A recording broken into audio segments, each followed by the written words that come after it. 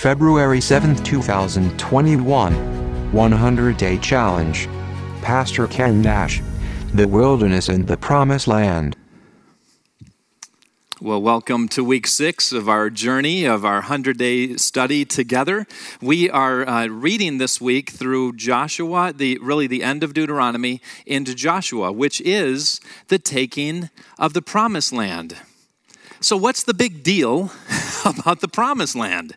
Well, I'm going to show you a map up here. I don't know if it'll make much sense to you, but picture population density. If you've ever been in a city where, there's just lots and lots of people.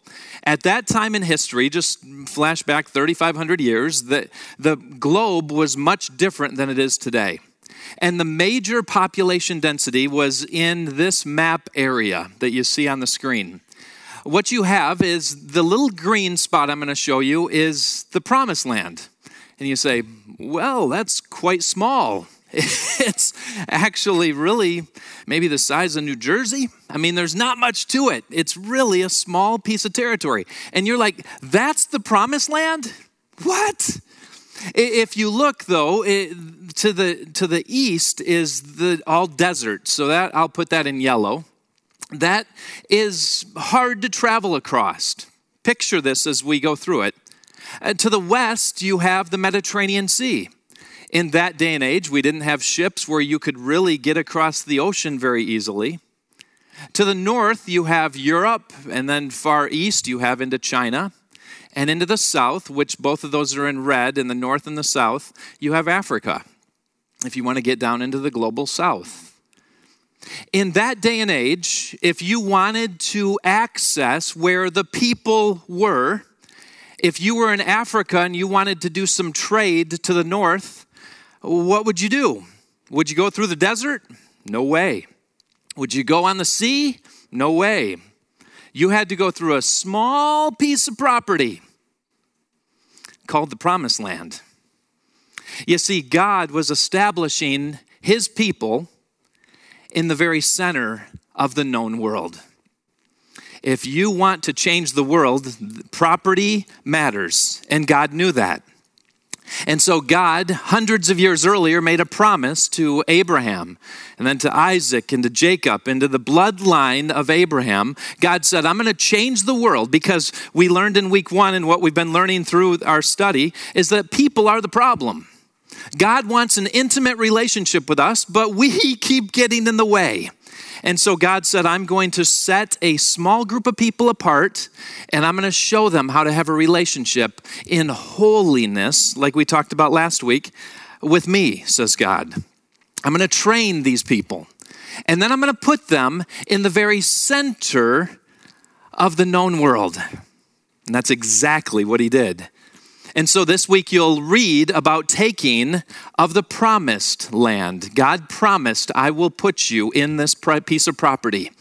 And from there you will change the world. And we, those of you online, those of us in person, we are the residual of that promise coming to fruition. It's awesome. And you get to read about it. We will get to read about it this week. To help us navigate a little bit, I need to tell more of the story that leads up to taking of the Promised Land. With a transition with Pastor Paul coming on in the week that we did a vote as a church, was the week we would have talked about what we call the wander years. For 40 years, the Israelites wandered in the desert because God was showing them, well, you're not mature enough to handle the Promised Land yet. Let me show you what I mean. So picture this. They had just seen the miracle of miracles where Pharaoh, in some ways, they understood it at that time, he was the King of Kings. He was really the God of the people. And Pharaoh fell to the hands of Moses through the power of God. They saw this miracle. They saw the Red Sea split. They saw the 10 plagues that came against Pharaoh. They saw a kingdom fall. And yet here they are just weeks later, Look at what they say. I'm going to have to take us back to Exodus 16. Then we'll jump ahead at the end to our reading. But I want to give us the wander years in moving into the promised land to make sure that we're all on the same page as we tell the backstory of Jesus through this Old Testament. Exodus 16, verse 2. Listen to this.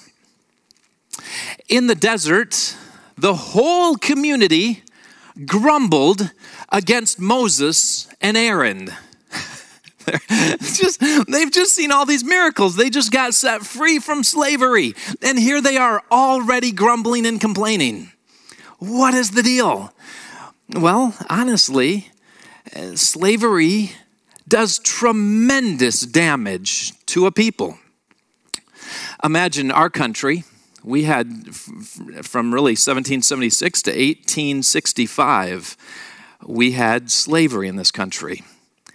Just less than 100 years. And yet we're still to this day seeing the residual effects in our society from the act of slavery. Imagine 400 years. I mean, it's caused great havoc in our country, and we had it for 100. Imagine 400 years. To think that the people are just going to be transformed, like, okay, we've seen the Red Sea split, we've seen Pharaoh fall, okay, we're going to behave now. No. At least in Egypt, they had some stability. At least in Egypt, they could predict what was going to happen. Now they're in the wilderness in what should have been a 10-day journey by foot from Egypt all the way up to the Promised Land has to take 40 years. Watch the complaining even go further, the very next verse. The Israelites said to Moses and to Aaron, if only we had died by the Lord's hand in Egypt, that would be better. There we sat around pots of meat and we ate all the food we wanted. But you have brought us out here in this desert to starve this entire assembly to death. Moses, what are you doing? I want to show you 3 things that God is actually doing in these wander years to prepare them for the promised land. And in our lives, to prepare us for our promised land in our lives. Let me show you what I mean.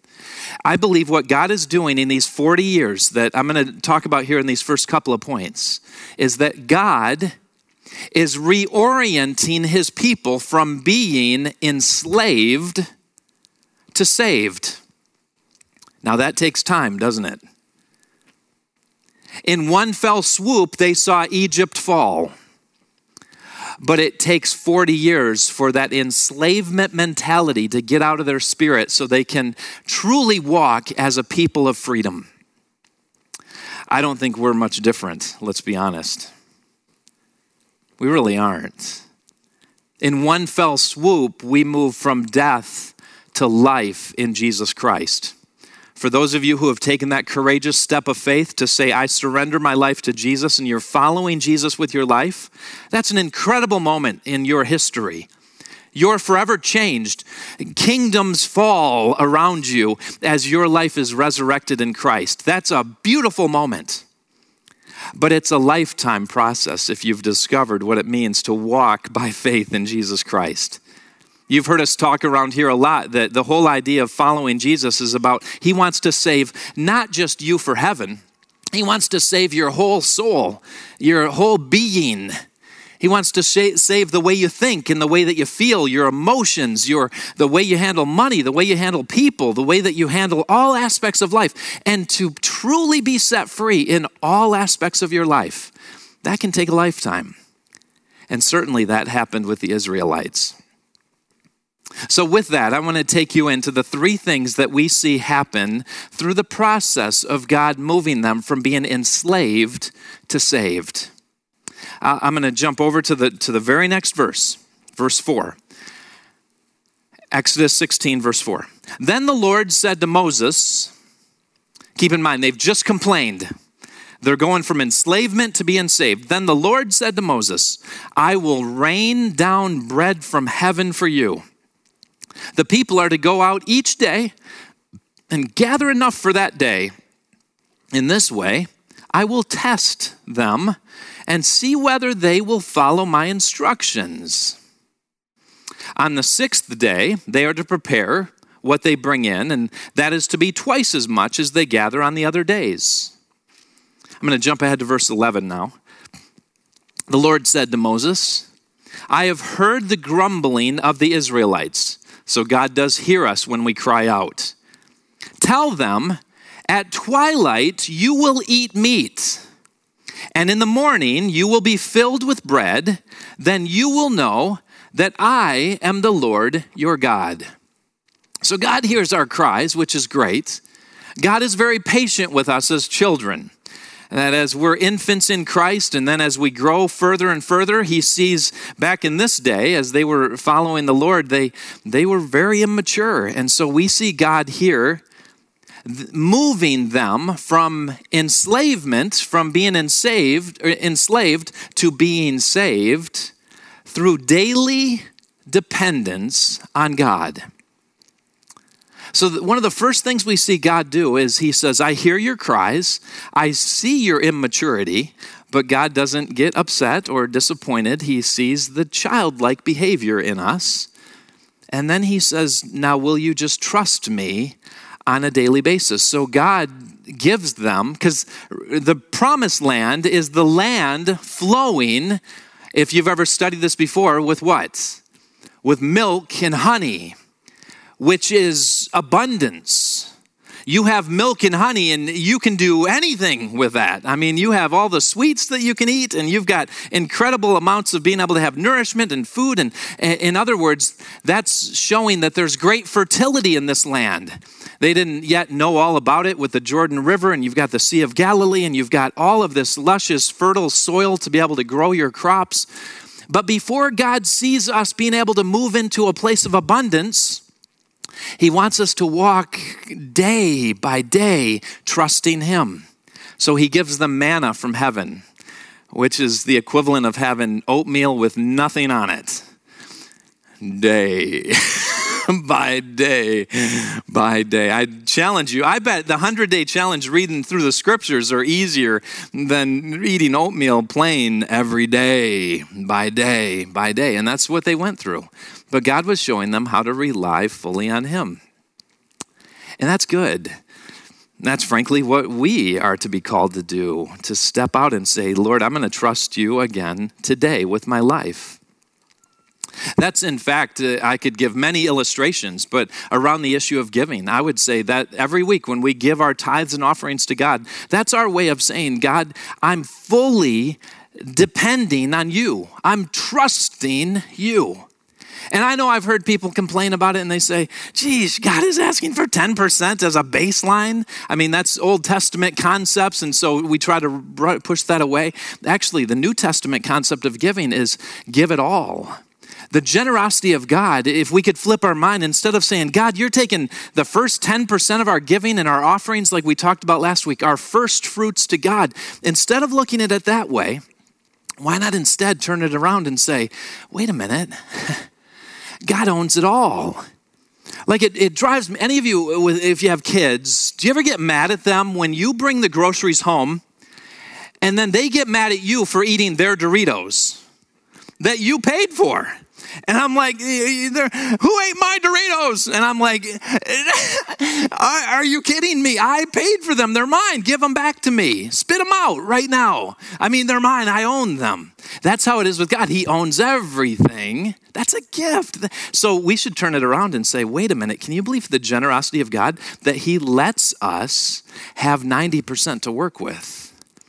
That's a generous God. As I've turned that around. But I know how the human mind works. I mean, I've done it where if you add up, our family's been a 10% tither. We've given generously for years and for 25 years now. And you do the math in that and you're like, that adds up. That's like that adds up to hundreds of thousands of dollars. And I'm like, think what we could do with that money. But wait a minute, I've already surrendered my life to my God. the Lord is so generous with me. You can't outgive God. And it's been amazing how in the flow, when you jump into the flow of trust with and daily dependence on God, it's amazing the abundance that comes back in ways that you could never expect. I'm convinced, as Jesus tells us years later, he says, if I can trust you with a little bit, I'm going to trust you with a whole lot more. And that's what daily dependence is, of just saying, I'm going to generously continue to trust you, God. I'm going to give to you, and I'm going to trust that you're going to take care of just the needs of life. And we just sang the song, I've never seen him fail. Never. And he never will. Many people have asked, as we're going through a time of transition, they're saying, Ken, thank you for the work that you did here. How can we bless you? And my answer is really simple. Just keep blessing the church. Keep giving to Watermark. Nothing would break my heart more, because we're in the middle of a perfect storm, if you will, the trifecta. We're in the middle of a pandemic, and it's been hard because we, as we did this back in the fall, we did a heart check campaign, and the generosity of our hearts is forever amazing to me. I'm going to tell your story far and wide for the rest of my life at the generosity of our mission push in this church. I've loved it. So we made a commitment for $1 million as a church in the midst of a pandemic. But here's what I've noticed, just the pattern as just looking from an observation standpoint. We really love to give to missions, but man, we don't like to give money to keep the lights on. Operations is so boring to give to. But operations is what keeps us moving forward. And what's tricky is in the midst of a pandemic, we've for over a year now, coming up on a year, we haven't been passing the plates. And I had no idea how much that adds up to, just the nickels and dimes. And we have a lot of non-tithers, which let's all move into tithing as a baseline. We have a lot of tippers. And I had no idea how much our tipping, here, I'm going to give God $20 you get enough of us doing $20. That's added up to tens of thousands, really, as we've added up hundreds of thousands of dollars. And that money goes directly to keep the lights on. And so a blessing that would be for me is if you continue to be generous, not only to missions, but be generous to Watermark Wesleyan. Because as I've looked at our staff and I look at our teams, the operations is what keeps our teams being able to move forward full steam. And we're in the middle of a trifecta. We've got the pandemic, which has been a slow fade. You just see it over time. It's really, every church is struggling with it. All nonprofits are struggling. We're not unique in that. But we're in the middle of a transition, and transitions are hard. And while we all love Pastor Paul, and there's a great joy, and man, there's an energy for him, this is exciting, but transitions are scary. And then you add that behind the scenes, we're still trying to make sure that we are functioning and have transitioned well into online and pandemic way of thinking. And so we've gone to a whole nother financial system. And so we have to get all of our people that we're giving online weekly to transition to another system. And we've still had a lot of people that haven't stepped over to that. And so we're just kind of in the middle of a perfect storm. And so I just say that to you, that a generosity spirit of missions, when you give to the church, it's also missions. And so let's keep that spirit going. Nothing would bring me greater joy than to be able to look back years from now and hear, my goodness, Watermark is continuing to flourish and for generations to come. This is one of the most phenomenal ministries in the country and in some ways the world. And I'm just honored that I've been able to be a part of it in this way. And again, I'll come back to that. I've got a couple more sermons to preach that will get emotional, and I'm hating to write them and talk about them, but it's about daily dependence on God and trusting him in a wonderful and beautiful way. I want to go to the second point, which the first one, God is moving his children from just enslavement to being saved through daily dependence on God. And then secondly, we see this through these verses. I'm going to jump ahead to a few more verses in verse 23. God said then to them, this is what the Lord commands. Tomorrow is to be a day of Sabbath rest, a holy Sabbath to the Lord. So bake what you want to bake and boil what you want to boil. Save whatever is left and keep it until morning. So they saved it until morning And as Moses commanded, it did not stink or get maggots, just on the Sabbath day. He said, now you can eat it today, Moses said, because today is a Sabbath day to the Lord. You will not find any of it on the ground today. 6 days you are to gather this manna, oatmeal, whatever, But on the seventh day, the Sabbath, there will not be any. Because secondly, God is moving them not only to daily dependence on him before he gives them the promised land of abundance. Secondly, God is moving them from enslavement to being saved through rest. And you would think that's weird. They're in the desert. There's not a lot of fun and things to do. You can't go out on the strip and have a good night. I mean, it's just kind of there. Aren't they just kind of sitting there?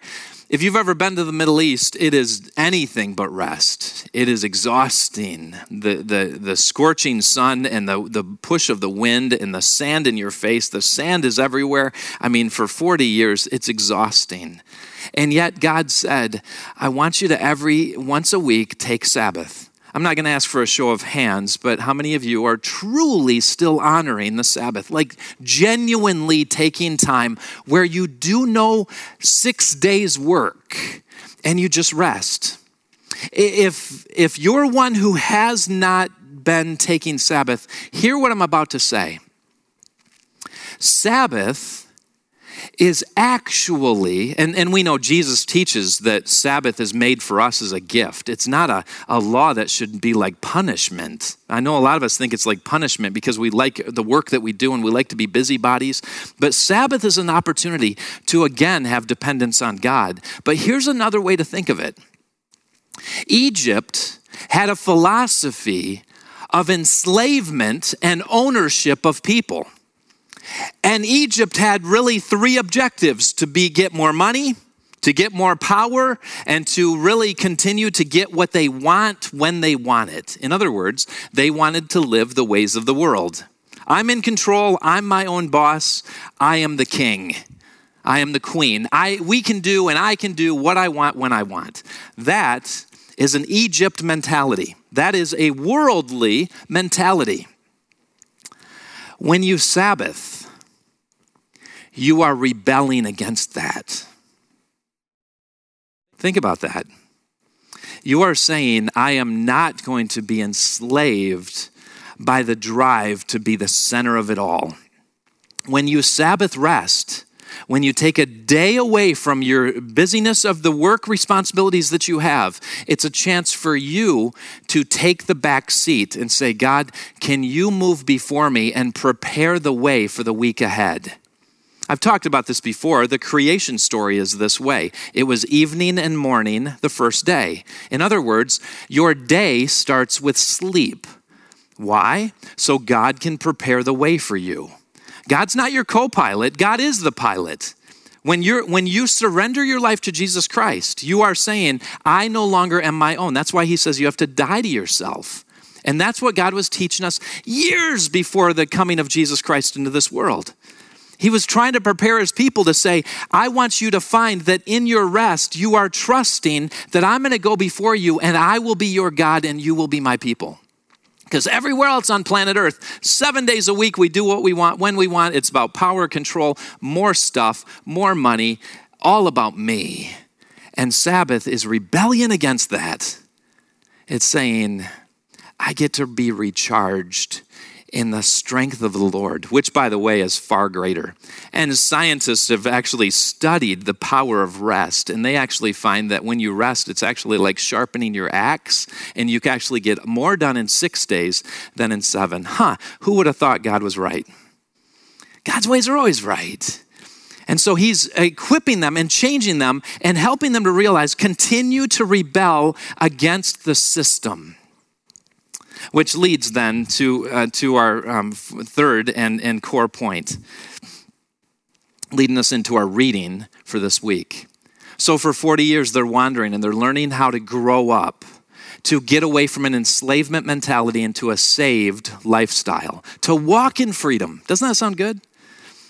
to now the third thing. So their daily dependence on God, resting in him. And then number 3, he's moving them from being enslaved to saved through God's promises. This is the claiming of the promises of God. What I love about them finally, and what we'll read this week about taking of the promised land, is that they are claiming the truth of God. They're letting God and telling God and saying, God, please go before us. And so we're going to read this week one of my favorite chapters in the entire Old Testament from Deuteronomy 30.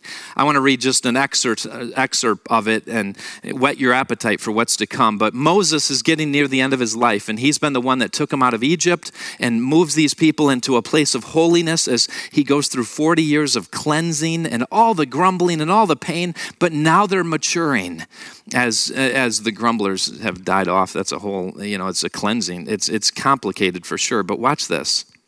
As he stands on Mount Nebo, he says this, as the children now rise up into a leadership. Verse 19 of Deuteronomy 30. This day, Moses given his final words, I call the heavens and the earth as witnesses against you, that I have set before you life and death, blessings and curses. Now choose life, which, by the way, this word is about survival. Choose survival so that you and your children may live, which is the word abundant. You may move from death to life, so that you and your children may truly live abundantly, and that you may love the Lord your God and listen to his voice, daily dependent on him, and hold fast to him. For the Lord is your life, and he will give you many years in the land he swore to give to your fathers, Abraham, Isaac, and Jacob. Hundreds of years earlier, God had made a promise. As Pastor Steve had talked about, that the Old Testament is on this one family line of Abraham, Isaac, and Jacob, and the bloodline continues through, which leads to Jesus Christ as the Savior of the world years later. But imagine this, for hundreds of years, they were waiting for the promises to come true. And they had moments of doubt. They had moments of great fear, and they had this time of enslavement. And I mean, you can imagine how year after year they would say, is God faithful? Is God faithful? And I know how we feel in this world. I mean, in the midst of a pandemic, in the midst of all these emotions, as we look at our country, and you just say, is there any hope? God, are you still strong? Are you going to keep your promises? Here's what's great about doing these 100-day challenges. I mean, there's 7,000 promises in the Bible. And if you joined us last year, you can still go online and do the 100-day challenge of the New Testament like we did last year. If you were to do that and then do this year's reading for these 100 days, you will have read most of the 7,000 promises of God in Scripture. And all of them have come to pass, except the final and ultimate return of Jesus Christ. And we're doing our best to make it happen sooner, aren't we? It's incredible. The promises come true. And time again, we see God just show up. And then Moses comes to the end of his life, and he gives this wonderful word to the people. And then there's a transition of leadership, which the irony of timing. As I have the privilege of passing the mantle over to Pastor Paul, now Joshua takes over. And this week we get to read the next generation of leadership in Joshua. Chapter 1, verse 1 in Joshua. Listen to this. After the death of Moses, the servant of the Lord said to Joshua, son of Nun, N-U-N, not nobody, Moses' aide. Joshua said this, Moses, my servant is dead. Now then, you and all these people get ready to cross the Jordan River into the land that I'm about to give to them, to the Israelites. No one will be able to stand against you all the days of your life. As I, says the Lord, was with Moses, so I will be with you. I will never, again, promises of God, I will never leave you nor forsake you. So be strong and courageous, because you will lead these people and inherit the land that I swore to their ancestors, the promises that I gave to them. So the same God who led Moses and gave the miracles of transforming a people is the same God who now carries Joshua and promises him, I will be with you. I will go before you. I will give you the courage. And this week you're going to read about some of these promises coming to pass, where he sees mountains fall, walls come crumbling down around Jericho, where he sees this incredible, all of these giants cower and tremble and ultimately get destroyed and pushed out by these small people group that were just enslaved, by seeing the miracles of the sun standing still. And I know you can look at these miracles and say, man, it's so weird. And I just think, would God still do that stuff? I'm telling you, if you have eyes to see, you can see miracles every single day. I am watching God do an incredible work. I have just from an organizational standpoint, as I've watched our teams, I couldn't imagine going through this pandemic if we didn't have the current team that we have in place. This team, I got to tell you, I have never enjoyed a group of people more than the leadership team that we have around this church right now. And for such a time as this, God moved everything and established the right people with and I'm telling you, the right chemistry. I've never seen a group of people that just have such a love for each other, lack of gossip and lack of agenda, and nothing but sacrificial, I want to serve and make this place a better place kind of spirit. I mean, it's one, I'm watching these, and you could say, oh yeah, well that's just people moving and all. No, I'm telling you, it's the hand of God in every step we have been taken care of. And just as God has done this in the history, and when you read the story of Joshua this week, I want you to just be thinking, God, are you still able to move mountains today? I mean, we just sang about it. I'll see you do it again, Lord. I see you make a way when there is no way. And I believe you will do it again. Come on, God, I'm asking you. Will you move us out of the Egypt mentality and into a place of great promise? Because that's what I'm seeing happen. And I'm telling you, when you claim the promises of God, I mean, think about it. Jesus says, I'll never leave you and forsake you. Never. Just like I said to Joshua, I won't leave you. These ragtag band of people that were just messed up in the wilderness and enslaved for all of these years took on and pushed out these giants from the land. How does that happen? But by the promises of God coming to pass. And that same God says to us through Jesus Christ, he says, I will never leave you nor forsake you. And what I love about what Jesus says is he says, I have done a good work in you. And as I think about I have a couple more sermons that I get to preach, and the last one on the 28th of February. And here's what this month has been emotionally a wreck for me, because I have all these, a spirit of such gratitude, a gratitude for you and an incredible gratitude for God. Because what I've seen is that God has said, I have started a good work. I mean, for 65 years in this church, God has started a good work. And here's the promise of God. And I will bring it to completion, to the fulfillment, through the fulfillment of Jesus Christ in our land. And we get to experience that. And I saw just a mini calendar miracle happen as the vote happened with the same day that we voted on Pastor Paul here as a church was the same day that I actually got officially offered and then presented before the church in Michigan. I got a lead pastor job now officially, and I'm like shocked at the timing, only God's timing. We're going to be at the church where our literal blood family is and our friends where we came from at Cornerstone in Michigan. And I get to lead pastor there while you get to do work here, and we get to co-laborers in Christ with just a small body of water called Lake Erie separating us. And we get to be in ministry in that way. And so I'm so grateful for that. And that's God's mini miracle of timing. We didn't plan it that way. The timing was exceptional in how God pulled this together. And so I'm a man filled with great gratitude for the promises of God are faithful.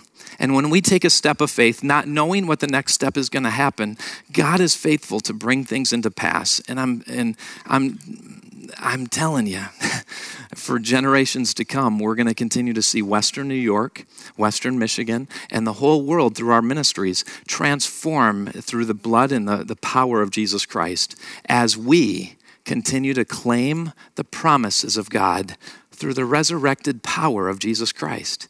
See, God is so faithful from beginning to end. He will bring us to a place of completion in him.